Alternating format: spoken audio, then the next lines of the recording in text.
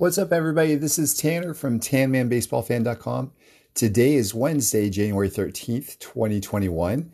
If you recall, a couple podcasts ago, what I talked about is how I wanted 2021 to be characterized for me as a year of helping other collectors in many ways. And so what's been fun over the past, couple of years, I think, I've been getting a lot of emails and private messages with questions almost on a daily basis. Sometimes I'll get several emails or private messages when it comes to questions about collecting or what cards they have or a direction that certain people should take, that sort of thing.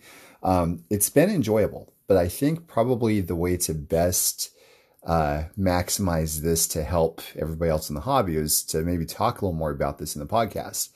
And this is actually something that was brought to my attention kind of more indirectly, I guess, more or less by an email that I received this morning. It's by somebody named Travis. Travis asked for a shout out. So here you go, Travis. The last part of his email, he said, I figured I would mention that I would love if you created a podcast in response to the questions I have and comments.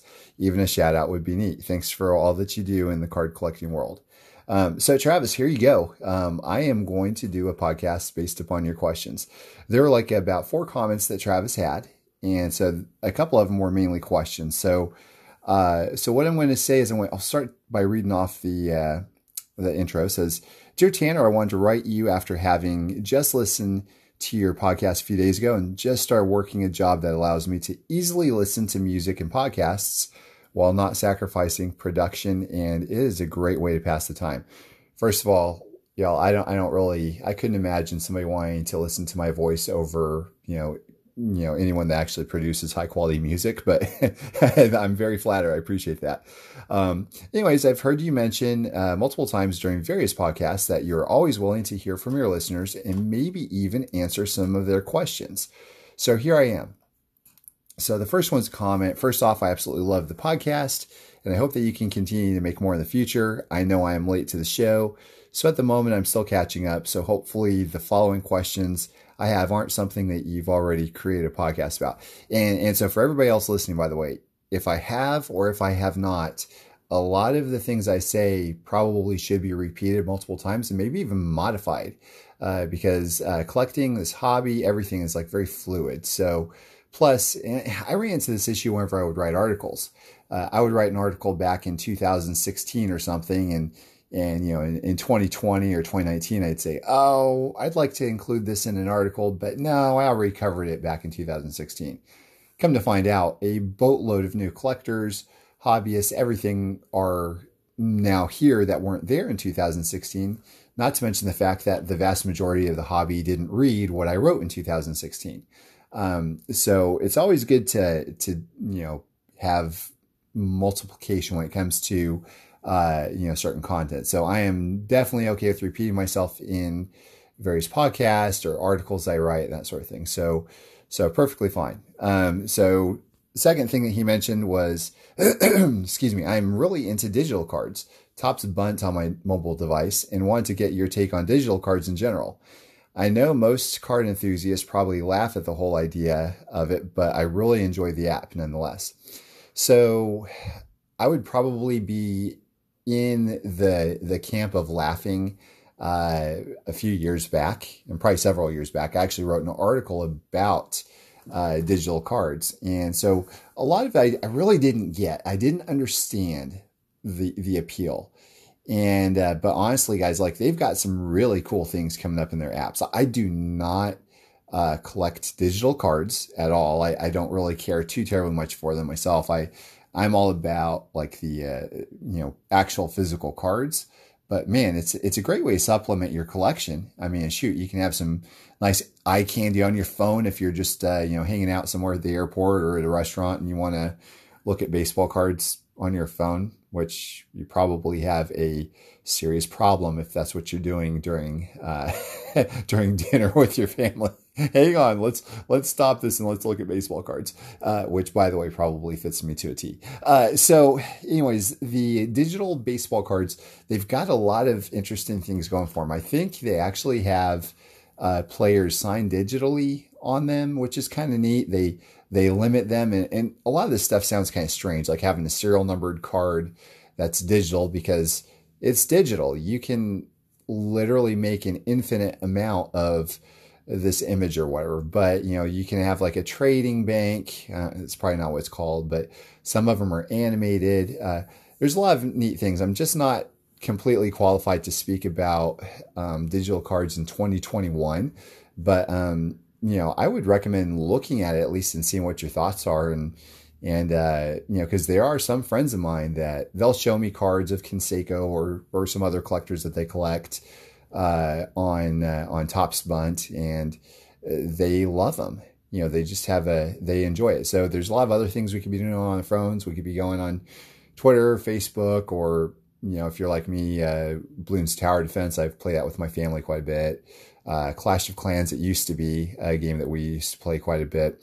So if you add this to the lineup, I mean, I don't think I really want to be a proponent of or an advocate of staying on your phone for longer than you probably already are. But, why not give it a try? See what your thoughts are. So those are my thoughts on, Topps Bunt cards and digital cards. So the next question is, after listening to one of your podcasts, I started thinking about something I wanted to start collecting and wanted to hear your thoughts on it. I pulled a black parallel, number to 65, of 2016 Topps Series 1 Jose Bautista bat flip card from a standard pack. Really cool card. I love that card, and I thought it would be really cool to have more of those parallels. That seems like a good middle of the road set to chase for a somewhat amateur collector like myself. Is it bad that I'm a few years late? Will this cause prices to be too high and make it unrealistic? I remember when this set first came out and there were lots of black parallels available, and now the ones that are available are certainly pricier than what they would have been, which is what is semi-discouraging to me right now when I'm collecting. Thoughts on this from a general point of view? So first of all, I know that Topps black cards, they have a cult following. There's some people that love the Topps black cards. I love the Topps black cards. I don't really have too terribly many of them. Of course, my collection is basically limited to Canseco. So I've got, his 2003, 4, and 5 Topps retired black cards, and, a retired 2004 Topps black retired signature refractor, which is probably my most favorite refractor autograph ever. So, it's completely understandable why some of these black cards are loved so much. So number 65, they're, certainly not impossible to get, but that means that some of these guys, like from certain sets, like Gang of Black, could be impossible. Like if there were a Trout rookie, for example, or, maybe Acuna or something. So those are going to be, serious money. A lot of times what you might want to do perhaps in this situation is maybe go after a subset of Topps black or something, like, so that means maybe do a team set, like maybe of your favorite team, or maybe just a few of your favorite players or something. And I think I'm a big advocate for doing something like that instead. There's, there are a lot of people that collect sets, and there's nothing wrong with that at all. It's actually something I love seeing other people do. I love seeing people collect complete sets and actually complete them. It's really cool. It's fun for them to be able to show off and finish this, this monumental feat and everything. So, to answer your question though, is it too late? No, it's never really too late to do something like this. It is going to be significantly more difficult because, especially when it comes to break culture now, with all these breakers out there, the product is unloaded and unleashed in such a fury, at such a furious pace within the first several weeks. It's crazy. So, that stuff can dry up pretty quickly. However, that said, in order to have a, spectacular collection, you have to do something spectacular, spectacularly difficult. So, this could be a long haul thing. Maybe it's Maybe it's a goal for, 1 year, 2 years, 5 years. I don't know. I simply don't know a whole lot about the Topps Black cards in their market, but that is one thing that you want to kind of probably take a look at. I've got on my YouTube channel, youtube.com/Tan Man Baseball Fan, a few strategies that you could use to actually check sales prices to make sure that you're not overpaying. But I do like the serial number out of 65 much more than, if you're going after, say, something that's like out of 50, 25, or 10. I mean, that's crazy talk right there if you're going for a complete set that way. There are some people that do it, and I wish them all the best. And I love watching people do that. It's pretty cool to see them go to completion. But so those are my thoughts on that. I don't think it's unrealistic. There are people that do all kinds of crazy things, and the key is to enjoy the journey. Enjoy the process of it, not just the destination. So if you enjoy being able to pick up these cards and you love picking up any one of these common players of the Topps Black, if that brings you enjoyment each time, then yeah, go for it for sure. So the next question is, I find that most of my favorite players aren't necessarily Hall of Famers, like McCutchen, D. Gordon, Dexter Fowler, etc., but I really enjoy collecting those cards still. Obviously, these cards will never miraculously become valuable. So in that respect, am I just wasting my money collecting these? Just feels like I'm throwing money at something knowing there's no chance at an ROI. Not that that's what I'm all about or anything, but still, these guys are pretty much at the end of their career. And in a couple of years, we'll probably hardly hear about them again, which is sad. Thoughts on this? So thanks to the card companies, we will probably never forget about these guys. So each one of them, McCutchen, Gordon, and Fowler, they all have a decent sized following. So Topps, Panini, Leaf, they will likely all resurrect these guys over and over and over again. It might be a few years after they retire till they bring them back, but there'll always be a lot of cards in them. And so the great thing about collecting these guys as well, in this day and age, is that there's so many to choose from. And so I've talked about this before. We don't necessarily have to go, we shouldn't necessarily look at collecting as we did in the 80s and 90s. It's no longer a situation where we can buy every single card out there. We have to look at this more as a buffet. And what I mean by that is there are thousands of cards. There are thousands of cards of these guys that are released. In fact, I think my numbers could be wrong. I think Canseco and McGwire both might have had like 100 or 200 or something crazy one-of-ones alone that were released back in 2020. Yeah, it's impossible. It is like, even if you had all the money in the world, you simply could not get all of them because a lot of these cards will not be opened ever, or they will be opened by people that just aren't internet privy and they don't know how to, post cards online and don't have an interest in selling. So if we look at this collection, at this collecting landscape as more of a buffet, to pick up the cards that we want, that really catches our eye, I think that's key there. So when it comes to getting cards, like, I never really buy that many cards thinking with any expectation whatsoever that they're going to increase in value down the road. So that's just me personally. The way that I buy is I try to make sure that I buy right. And so what that means is being patient. It means researching the prices. So let's say, for example, you're looking for an Andrew McCutchen Superfractor. I have a buddy who is, shout out to Brian over there. He actually had me do a dreadlock custom of Andrew McCutchen. And we got a video of McCutchen signing it and everything too. And it was great fun. We love that.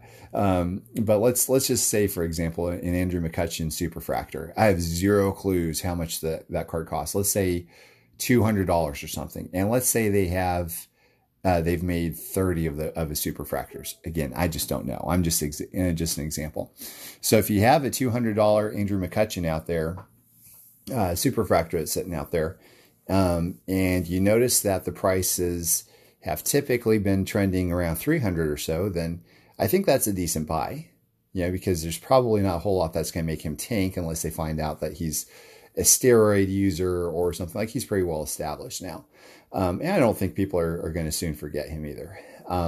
But let's say if a card is $300 and all the others sell for $300, then you kind of got to be okay with if he does lose out in his memory of collectors and it goes down to $250 or something like that. You got to be okay with taking that hit if you want that card. And of course, if you find one that's $150 or $100, then yeah, I mean, for me personally, if the others are selling for $200 or $300, then I think that's a good deal.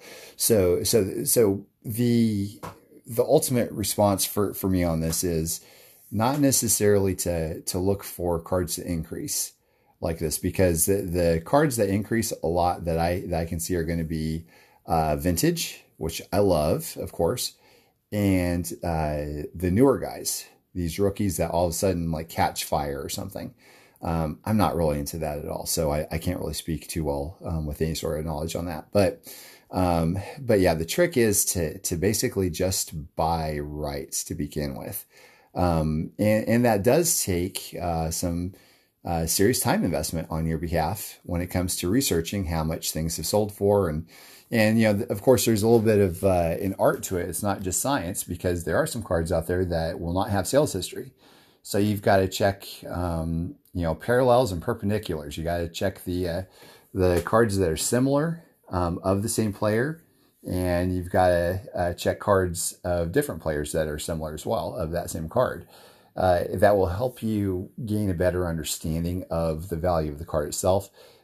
It's not always a foolproof way of doing it. Sometimes you just have to go by what your gut tells you. But so those two words there, research and patience, that's the best way to collect. And the idea is that to buy in, no matter what you buy, you always want to be able to buy at a price where you can at least break even down the road, and hopefully make a few dollars extra.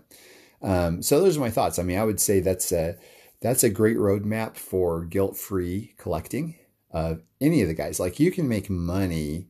Look, if I can make money off of Jose Canseco, I think anybody can make money off of any player, really. I don't think you have to have like a super hot player to make money on it. The trick is, and I think they say this in real estate also, the way the time that you make money is based upon the actual purchase price itself. That's where the money's made. So that way, whenever you sell it down the road, hopefully you'll have been able to have made a profit if you bought right.